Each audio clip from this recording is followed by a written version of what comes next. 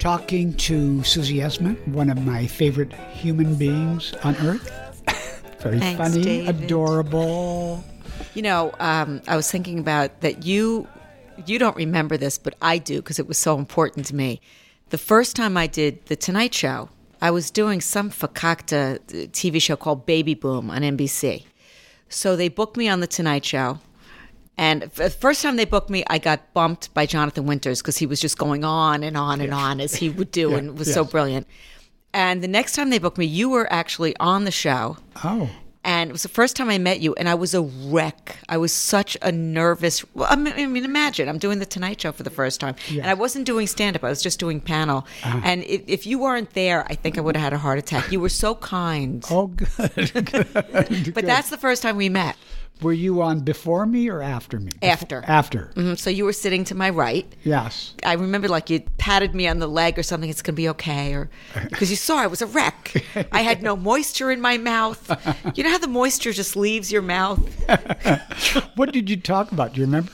It was bad. The person who I had been working with preparing me was my manager at the time, and he gave me the worst advice for the material I should use, and I just listened to him because I was an idiot, and it just did not go over well.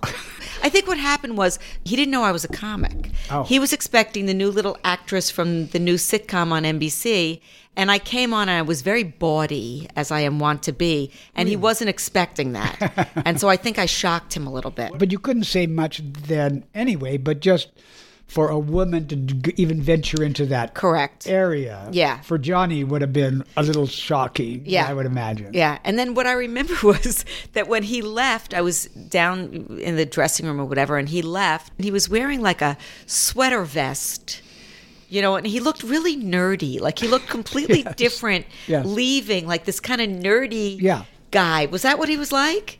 He wasn't a nerdy guy, but guys aren't women. So they're not? All this time. It's been a philosophical point I've been trying to make for years. You're the first person that got it.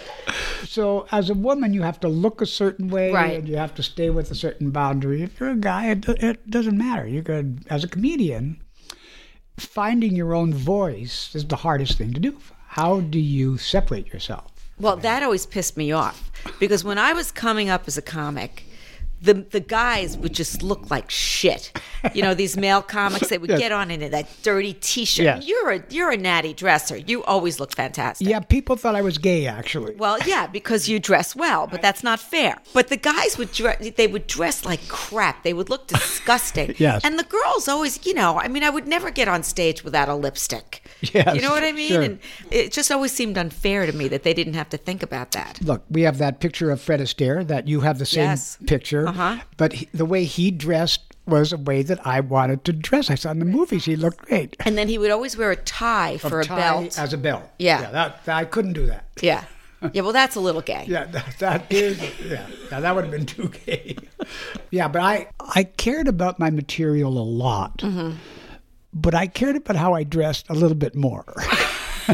Hey, it's worked for you, David. Okay. It's worked for you. There are limitations, I think, because of that. But there was always also the issue for me as a woman when I was younger of how I looked on stage, you know, because you wanted to look good, but you didn't want to look too hot. Yes. You know, like you wanted men to laugh at you, not want to fuck you, basically. Men will fuck a monkey. Exactly. So it doesn't matter. But you didn't want that in their head. You wanted them to hear you and listen to you. So if you dressed in the slight, and that's exactly my point, if you dressed in the slightest bit provocatively, that's where their minds would go. Yeah, you're a whore. Yeah, exactly. So you had to, you know, I never wore anything low cut. I never wore anything too short. Yeah. But men don't have to think about that. No. You could gain weight as a man, doesn't matter. You could lose weight. Were you always caring about your clothing? You know, my family, when I was growing up in Winnipeg, and I was like 9 or 10 years old, my mother dressed me in shorts and knee socks. Oh, no. And a little sweater. Like little Lord Fauntleroy. Yeah, exactly. Oh, my God. And I don't remember it, but my mother would say this for years. I refused to go out with them because I didn't like what I was wearing at 9 years old. Yeah. And I obviously said, because my mother says it to me all the time, I don't look a bit nice. And I said that so much that when I finished my Tonight shows and I hosted and guested, the first comment from my mother was, I don't look a bit nice. You look a bit nice. You look great. You look a bit nice, yeah. So that's just, you had that aesthetic. Yeah. Well, clothes make the man. But and I'm sure there was a lot of choices in Winnipeg. It was, well, a ski park or 20 below. Yeah. Summer is like for a minute or two, and then winter is the rest of it. But the people there were wonderful. I loved growing up in that time. So where did you grow up? I grew up, I was born in the Bronx, and then I grew up in Mount Vernon, which is right next to the Bronx. Yeah. And did you go to school in Mount Vernon? Yeah, I went to public school. I went to Mount Vernon High School. You know who else grew up in Mount Vernon? Who? J.B. Smoove. Oh, are you kidding? Yeah. Wow. Yeah, also grew up in Mount Vernon. I would never think of putting J.B. Smoove in Mount Vernon. Well, Mount Vernon was very urban. Oh, it was? Oh, yes. Yeah, because he's a very New York guy. Yeah, it was like North Bronx in a lot of ways. It was just kind of an extension of the Bronx. Yeah. But yeah, I went to Mount Vernon High School. And funny in school? You know, it's funny. I ran into somebody recently from high school, and they said, you were always so serious. And I was like, you didn't know me. Because I wasn't. I was funny with my girlfriends. I would have my girlfriends, I'd be like sitting around with my girlfriends, and I would be hilarious, actually. And they would all fight, like, who was going to sit next to me at the movies or whatever, because I was always funny. Yeah. But, there was that girl thing where I wasn't funny around the boys. Yes. The boys had to be funny, so people thought I was serious. I don't know that I was serious. I was a little bit intellectual, I think. So, Susie, when you were a kid, like, what was it like? I grew up with an extremely depressed mother. Oh, that's funny. Yeah. Well, it's interesting that Joy, Joy Behar is my best friend, and we talk about this. I think I was always trying to make my mother laugh. I'd come downstairs for breakfast, and I'd be like excited about something, because I luckily I wake up in the morning and I'm usually pretty joyful, which is apparently is unusual for a comedian, but I am. And I was always like that. I would be excited about something, and I would say, "Well, how are you, Mom?" And she would just be, "I'm as bored and lonely as ever." Oh, and it was like always like, "Oh God, what can I do to cheer her up?" So I think I was always trying to cheer her up because she was such a deeply dark, depressive. I haven't succeeded, by the way. She's 90. It hasn't worked. My father was a huge reader and an intellectual, but he had a serious narcissistic disorder. I mean, he was unable to have a conversation without somehow turning it into some self-aggrandizing story about himself, Oh, no, I have that disease, I think. No, you don't. You don't have it. Not like you. Listen, he was incapable. Oh, okay. But what he did do, and what both of them did, is they turned me on to, gave me Mark Twain books when I was a kid. Oh, that's good. Turned me on to, the first movie my mother ever took me to was at a revival house to see Singin' in the Rain and on the Town, a double header, and it was like, wow, I saw this stuff. So they were really good at that kind of stuff. I never got any encouragement, as opposed to you, who was beloved. I never got any encouragement. I was always told to shut up, I'm being silly, stop giggling, stop laughing, stop showing off. This is your mother? Both of them. Shut up, shut up, shut up. Wasn't allowed to be smarter than my father. So it was like somehow, I don't know how I overcame that. No, but that's the perfect DNA for a comedian or a comedian. My grandmother was really funny. My grandmother, who was an immigrant, left school in the 3rd grade to work in her father's bakery, no education, was really funny. And I had a tremendous relationship with her. And the thing about her that was always so poignant to me is she ended up in her 90s with severe dementia and didn't know who any of us were. And she was in a nursing home, and I'd visit her, and she had no idea who I was. But the nurses would tell me that she kept them laughing all day long. Wow, the interesting. one thing she held on to was her sense of humor that never left her. Wow, that's so interesting. Even in her dementia. Wow. You know, so I always feel like she's my soulmate, my grandmother. She was the one, because She was. my parents were just, they were nightmares. No, but that's great. You felt the humor in a human being in a family that needed it. Yeah, and she had a horrible life. Yeah. You know, I'm reminded of your dog. My grandpa's name was Izzy, and my grandparents were an arranged marriage. Yep. At 18 years old. Yeah, that happened a lot, yeah. And hated each other. You know, and the story was always that my grandfather had a twin who died in infancy, and my grandmother used to say to him, "The wrong twin died, Izzy." You know, so like I grew up with all this kind of, my parents hated each other. Spiteful. Yeah, they're spiteful, angry. They hated each other, which is why it took me till I was 53 years old to get married. I had these horrible relationships. So since I was a little kid, I wanted to be an actress. You know, it's a delightful life is not healthy for comedy. It's absolutely true. Yeah. It's absolutely true. I mean, it's you wonder where it comes from, and delightfulness is not funny. No.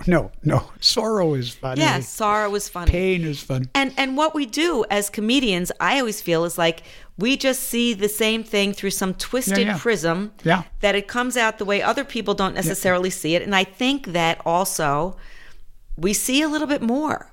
Yeah, where you're seeing through things, and you have to. Yeah. You can't just go around it. You have to go through it. And so when I was a kid, what I did was, I remember my sister had for one Hanukkah, she got a little reel-to-reel tape recorder. And I kind of took it from her, and I was just playing Johnny Carson. I would interview everybody and, you know, That's good. Make little sketches, and I was always writing sketches. And that's the difference between you and the people who aren't talented. yeah, Jimmy, my husband, was always building tree houses. He became a builder. I became a comedian. There you go. Perfect.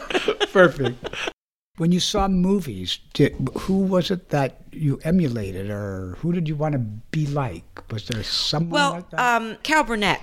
Carol Burnett from You know, TV, I right? wanted to do sketch comedy like that. I wanted to do those. And they always looked like they were having so much fun. Yeah. Didn't they? I Yeah, mean, they just looked like they were having... They were, yeah. So that resonated. Stand-ups that I would see on the Ed Sullivan Show, Joan and Phyllis, they didn't really resonate with me at all. Right. I didn't get that joke writing thing, and I didn't get the self-deprecation. That didn't appeal to me at all. You know, I had a problem with Lucy. Why? Because she was self-deprecating? Well, of course she was. Because Lucy, what is this bullshit? She had to constantly ask Ricky if she could buy a hat.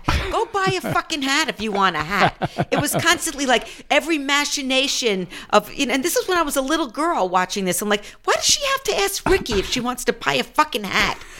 You know, it really bothered me. Yeah, yes, of course. You know, my little feminist self, it really bothered me. Yeah. But this is going to sound funny. The person that I saw that really resonated to me, and my brother and I used to religiously, whenever you were hosting, would watch Carson. Yeah, we would stay up. I would set my alarm to wake up. That's so great. But I didn't think of you, because I thought of you as a host. I didn't think of you as a stand-up. The other person who had a big influence on me on Carson was Rickles. Yes, Rickles. We would just watch him. I mean, you know. Too funny all That the was just time. masterful. Yeah, masterful. But as a stand-up, the person that influenced me the most, because I had never been to a comedy club, so I didn't know what stand-up was.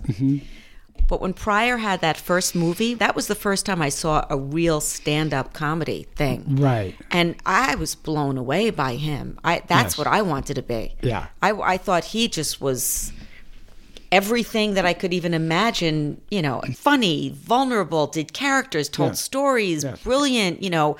But again, that was the first time I saw comedy, really. Yeah, well, that's the best influence you could have. I think so. He was pretty damn good. Oh, he was so good. I was at the bitter end in New York for a long time, in the Village. Across the street was a Cafe A Go-Go. Right. And I call him Richie because that's what I always called him. But Richard was across the street, and he would be playing to 17 people or 18 people, and I'd be playing to 12. Or, yeah, we all did that. Yeah, very small. But we were there for months. So he and I would meet at the Tin Angel afterwards, and how was your show, and examining the one from the other. And he said, I don't know, I'm not getting what I should be getting out of this. And then just one day he came, we met afterwards, and he was elated. He said, David, you can't believe what happened. Something happened. I said, what happened? He said, well, I don't know. It's just different. I'm just different. Yeah. And when I saw him, I had to wait a week later because we were working the same hours. I never saw anything like it. No one had ever seen anything like it. that militant about being black wasn't allowed. That was new. That was so new and wasn't he more? My understanding, wasn't he more like Cosby-esque in the beginning, and then he found his voice? Yeah, in fact he did material like a Cosby would do. Right. But then once he found it, and he found it in race, what the race was, not being afraid to just push back against this, and then he was so funny on top of it. He was just he was very funny. Charming funny. Yeah, he was accessible. Yeah, he felt that was the thing that struck me when I saw him. Then I had never been in a comedy club, and I come out here to LA, and I was visiting my cousin Michael Pressman, director, and he was directing Pryor in a movie. And he brought me to the Comedy Store. And Pryor was working on material for his next concert film. A lot of it died. Oh, it didn't work. A lot of it wasn't working. He was just figuring out material. Yeah, because at first you never know if it's working, and you have to stay with it. That was when I got, this is stuff that you work on, and then it doesn't work. And so he influenced me in that way too, because he was the first comedian I ever saw live in a comedy club, and he was dying. And I'm thinking, okay, so if he could die, maybe it's something I could do. Yes, yeah. Because you come back, you breathe still afterwards, and you come back and do another show. That's what comedians do. Yeah. So Carol Burnett. Yeah, I mean, I just loved what she did, and I saw what she did, and I thought, I want to do that. I want to do these. Never thought of doing stand-up. Right. I want to do these character sketches things. And I wanted to do, like what Mel and Carl were doing, 2,000-Year-Old Man that I listened to at 6 years old. Yeah. Just that kind of improvising sketch thing, and that was my goal. Stand-up never was on my radar. What you're describing is a little community. So there's a community of people, and that's what appealed to you more than stand-up, which is you're there all by yourself. And even when it's great, it's still you alone, which isn't as much fun as working with someone. It's not. However, there's something really great about being out there by yourself, when you're finished and you hear the applause and they're going crazy and it is all you. Yes. And it is just me out there on that stage, but there's a gratification in it that I don't know that there is in anything else. Yeah. Yeah, it's very rewarding. Yeah. Because you don't just fall on it by luck. You have to work at failing for a long time before you get good at it. So when you get good at it, it's just a rewarding. And now that I'm probably at the top of my game, now I don't want to do it anymore. Really? Yeah. Why don't you want to do it? What is it that doesn't appeal to you? The road for sure. Well, the road, forget the road. But and by the way, anybody listening to this, I could still be bought. I'm still willing to do it for money, and I'm a whore, and you will not get it. I'll never just call it in. You'll get the best performance you possibly can. Yes, and it'll be funny, and the audience will go crazy. I feel like my feeling about stand-up was always that I'm not trying to make them laugh. I'm communicating. I have something to tell you. Yeah, and I feel like I don't have anything to tell you anymore. I've told it all to you already. Now maybe I just need a rest. Yes. And then the other thing is, I don't care if they love me anymore. And what happens when you don't care if they love you anymore? They love you even more. It's amazing. It's like they just love you. And it's like there was a piece of me that got a sense of myself. Otherwise, why would you even begin to do this? Right. We all go into it for some reason. Yeah. Whatever that thing is that I needed from them, I no longer need. That's good. That's a healthy place to be. Yeah, but I still got to make a living, David. Well, that doesn't mean you're not going to work at it because you want to make a living. The hard thing about stand-up, you're on the road slowly, you're by yourself. Yeah. It's not like when you do a play, you all go out afterwards. Yeah. You all go for a drink. It's a community. It's a community that you don't have. When I came up, it was different. You had a different kind of community. It's interesting. There's all different levels. It was like the people before you, that was the whole Catskills, Borscht Belt community. And when I was coming up in the 80s, the comedy scene was insane. I met Larry David in 1985 or something at Catch a Rising Star. And, Larry, I don't have to tell you this. He was a horrible stand-up in those days. Yes, Not that he wasn't hilariously funny. He was, but he had no ability to connect to an audience. Yeah. Chris Rock and I came up together at the same time. And Joy Behar and I came up together at the same time. And the interesting thing is Rock was always scared of Joy and I because he would do this really sexist shit. And he would always be like, oh, I hope Behar and Essman aren't in the room. Because he knew we were just going to give him shit afterwards. Yeah. Jon Stewart came up with us. Came up where, like in Catch a Rising Star. Right. And, that we all were working together. But I remember Jon Stewart, when I knew he was funny, he had this bit. I don't want to bastardize this bit, but it was something about how when his father took home movies, he saw John and he said, too Jewish. That's very funny. So I was like, I knew this kid is funny. That was one of the first bits I ever saw him do. I was like, I knew this kid was really original and funny. That's funny. There was not that many of us, and we all knew each other. And you went out to the diner at 4:00 in the morning after your sets, and there was tremendous sense of community in those days. When you started Curb Your Enthusiasm, did you think it was going to be a hit right away? Well, it wasn't. Yes, it was terrible. The first show, especially. The first season, I shot 3 episodes, 2 of which were kind of innocuous, and 1 was a real Susie Green episode. But when I read the outline for the Beloved Aunt episode, I knew that this was a thing of genius. Yeah. I knew that it was just like, wow, this is just another place. This is so brilliant, and because you see the outlines, I see the outlines. Yeah. And I don't know if you feel this way, but I have a comedian's brain. I understand comedy. Yeah. And I read those outlines, and I don't know how the fuck he got there half the time. Yes. I read them, and I'm just like, how did he get there? Yeah. He's got a different brain. Yes. Oh, no question. He is completely brutally honest. Yeah. About his frailties. Right. But then it's the structure. Yeah, it's the story. It's writing. It's the story structure that he gets to in a way that I can't figure out. So doing it and seeing it the first season, I thought it was the funniest thing I've ever seen on television. Yeah. What was your favorite Curb thing that you did for humor alone? What was one of the... I always loved when you swore at someone and just... Well, I mean, I can't really beat, I'll have to step back from the mic. Get me the fucking head! I can't really beat that. In season 8, the last season we did, in my wildest dreams in my life, I never thought that I was going to be in a car with Larry David, driving through Harlem, having an orgasm. Yes. The odd thing about your career is you start this career, I was talking about I was into Carol Burnett, and I thought I was going to be a comedic actress, and little did I know that here I am, I've been doing stand-up for almost 33 years, that I would be beloved for telling people to go fuck themselves. And that they would pay me money. Yes. And sometimes I do these charity things, and they just want me to tell them to go fuck themselves, and then they give me money. It'd be great if you were in a fight with your family and tell them to go fuck themselves and give you some money. No. Doesn't work. Yeah, the go fuck yourself that you gave to the community was unbelievable because... So much fun. Yeah, it was so much fun. And your character was written so well, too, that you had so much sort of flexibility. I love that. Well, Larry and I had never, ever discussed the character. Yeah. Ever. Yep. The first scene that I had, a Susie Green scene, he said to me, I want you to rip Jeff a new asshole. I thought, well, I've been in relationships. I could do that. It's not a big deal. Yes. So I'm doing it. And, so then he keeps on saying, go further, go further. So I was like, all right, go further. And finally, Larry pulls me aside. He says, make fun of Jeff's fat. Call him a fat bastard, a fat fuck. And I was like, Larry, I don't want to do that. Jeff has a problem. He's overweight. I don't like to make fun of people's physical.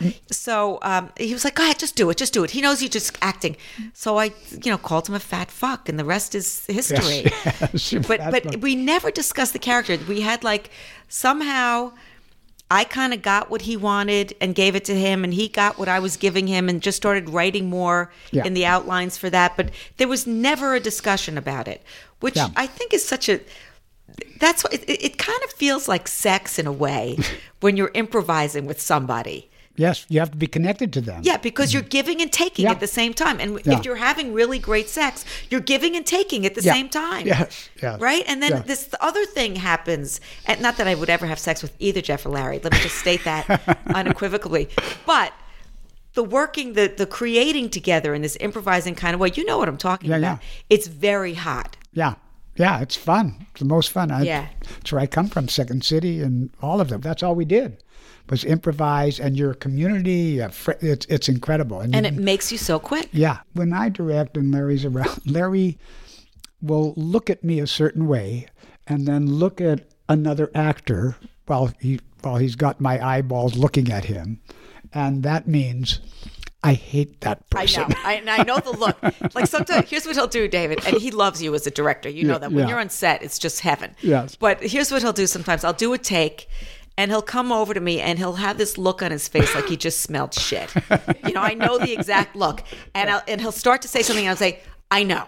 Yes. I know. Don't even go there. I know. Yeah. I know exactly what you're going to say. Yeah. Well, and also the people having to improvise, actors who are great actors, if they've never improvised before, it's terrifying. I remember when Ted Danson and Mary did their first show, I was directing them, and Ted was like, what do you mean? There's no script. I don't know what I'm doing. It was his first one. He said, and yet he became such a good improviser. He's so good. Yeah. And so is Mary. Yeah. But when you look at people like JB, who's a brilliant improviser. So great. I mean, but he's a comic. Yeah. He's a comic, and he's a comic all the time. Do you know what they told me? When we had to do looping, when we got syndicated, I had to loop for like 10 days because I had so many fucks, and they all had to be freaks, and it was really driving me crazy. But Megan Murphy, who was the post editor, told me that JB would come in for looping and improvise in the looping. You can't improvise in looping. You have to fit it into what your mouth is already saying. But he would improvise in the looping. Well, he was new to it. It takes a while to catch on to it. But it's the most fun, isn't it? Most the most fun. fun. Yeah. Most fun. Yeah, I miss it. We all want it back. Larry's toying with it from time to time. And I'll believe it when I see it. He's busy on Broadway. Yeah, he's busy doing on stand-up. Yeah. But coming off, like I just did I have a recurring role on Law & Order SVU. Those I have to get all the words exactly right, and it's all this legal jargon. Yeah. And it's just like I go into my dressing room, I'm like, what am I doing? Yes. What am I doing? I'm a lawyer representing a pedophile. I want to be Susie Green in my crazy fucking outfits. Yes, you will be again, I guarantee it. I love you, always have. Thank you. Thank you, David. But I've been around a long time.